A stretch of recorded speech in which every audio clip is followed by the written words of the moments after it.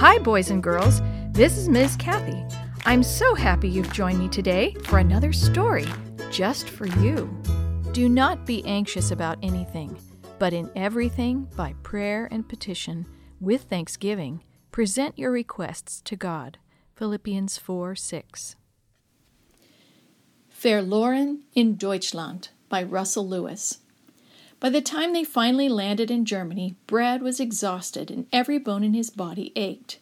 He and his dad had been on a plane from San Francisco for 10 hours, and even though it was mid-morning in Germany, it was after midnight at home. As soon as his dad got behind the wheel of the rental car, Brad was sound asleep. The next thing he knew, his dad was shaking his shoulder to awake him. Still groggy from lack of sleep, Brad blinked in the bright sunlight. They were parked in front of a large building. "I'll just let my office know we've arrived," his dad said. "There's a park across the street.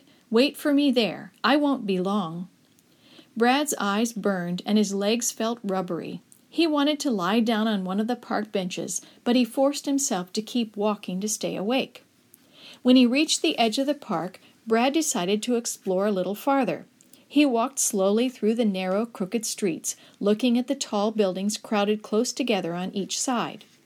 Turning a corner, he saw a wide, slow-moving river. He walked along the grassy riverbank and watched the small boats. He was so fascinated that he lost all track of time. Suddenly, Brad realized that his dad would be looking for him in the park. He looked around in all directions, but he wasn't sure which way to go. "I think this street's a shortcut back to the park," he thought to himself. "I should be back in a few minutes." The narrow street jogged to the left, then to the right, then came to a dead end in front of a parking garage. "Wrong, wrong, wrong," Brad muttered. Retracing his steps, Brad took a different street. He could imagine the worried look on his father's face. In panic, he began to run. Down one street, up another, then another.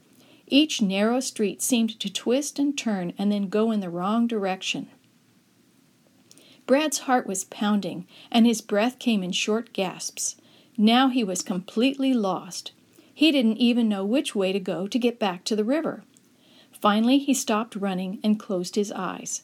"Please, God, show me the way back," he prayed. Opening his eyes, Brad turned a corner and stopped in surprise. He was facing a huge square, and in the middle of the square was the largest cathedral he'd ever seen. Its steeple seemed to reach all the way to heaven. He could almost sense God's presence slowly pulling him toward the huge entrance doors. At the entrance stood a boy about Brad's age.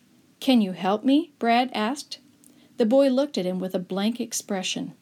Of course, Brad thought, he doesn't speak English. The boy gave Brad a friendly smile. He pointed to his chest. "Carl," he said. Then he pointed at Brad with a questioning look. Brad immediately understood that the boy's name was Carl and that he wanted to know Brad's name. Brad pointed at his own chest and said, "Brad." Then he acted out picking up a telephone and dialing a number. "Ah, telephone," exclaimed Carl, his eyes lighting up. Brad was surprised but happy that telephone was said the same way in both languages. He followed as Carl led him across the square to a payphone. Brad wrote the name of his dad's company on a piece of paper and handed it to Carl. Carl looked in the phone book for the number and then put some German coins in the slots. Soon, Brad had explained the situation to the English-speaking secretary at his dad's office. When his dad arrived at the cathedral, he swept Brad into his arms in a big, strong hug.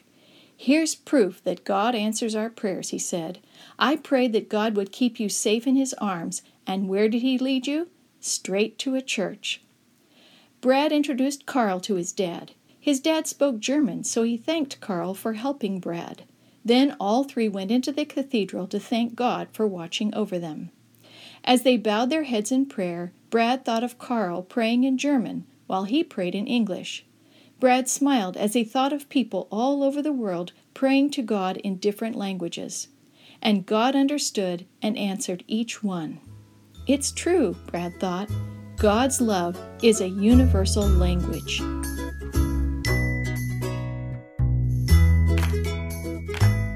The story you have heard today is from God's Greatest Stories, written by various authors and compiled by Randy Fischel. and used with permission from the Pacific Press Publishing Association. If you're interested in any other books published by the Seventh-day Adventist Church, please visit AdventistBookCenter.com or call 1-800-765-6955. This podcast is a production of the Carolina Conference of the Seventh-day Adventist Church.